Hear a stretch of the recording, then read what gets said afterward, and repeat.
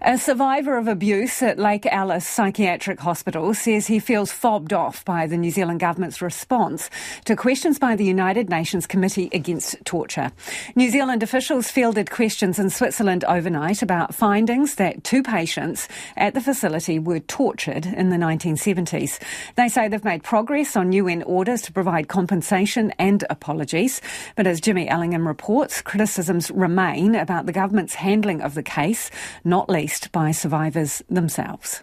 During the UN's regular review of New Zealand's adherence to the Convention Against Torture, it didn't take long for Lake Alice to come up.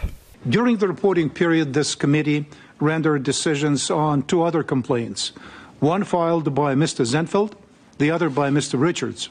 And at both, the committee found violations of Articles 12, 13, and 14 of the Convention. The committee should welcome an update on domestic developments with respect to both cases.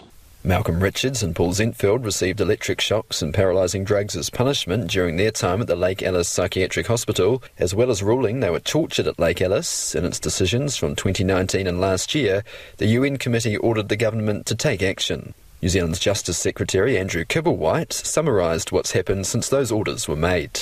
As people know, the committee issued decisions on the individual communications, Mr. Zenfeld and Mr. Richards, relating to Lake Alice, and found there was a breach, as noted earlier, and urged the New Zealand government to provide Mr. Zenfeld and Mr. Richards with access to appropriate redress, including fair compensation. A system for the redress and compensation of survivors of abuse and state care is not yet in place, although there is work happening to develop such a system.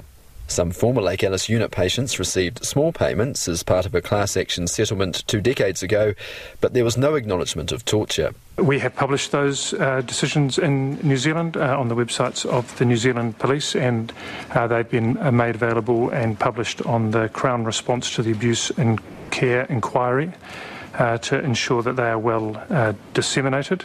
This is disputed by the Citizens Commission for Human Rights, which helped Mr. Zenfeld and Mr. Richards with their UN cases.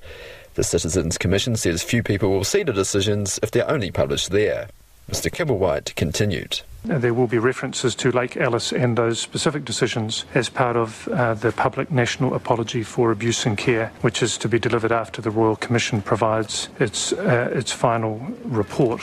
Mr. Kibblewhite says the UN findings note that something more than the settlement of 2 decades ago is needed. There are 2 broad ways that has been responded to. The most substantial one is through the report and the government's response of the Royal Commission to Abuse in Care.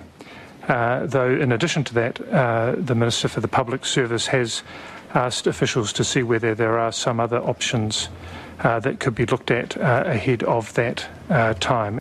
Mr. Richards told RNZ the government's response is a fob-off, especially in referencing the compensation from 2 decades ago. He says no rehabilitation was provided after that, and he reiterated that torture was never mentioned in that settlement.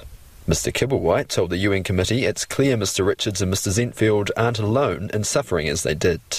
The experiences, we would note, of both Mr. Zenfeld and Mr. Richards and the committee's decision, noting that what they experienced as children was torture.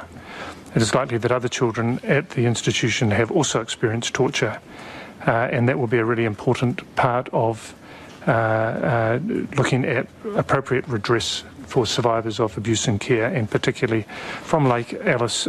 The 3-hour session covered plenty of ground, including questions about deaths in custody, New Zealand's response to acts of terror, and the country's high imprisonment rate for Māori. Officials face more questions tonight.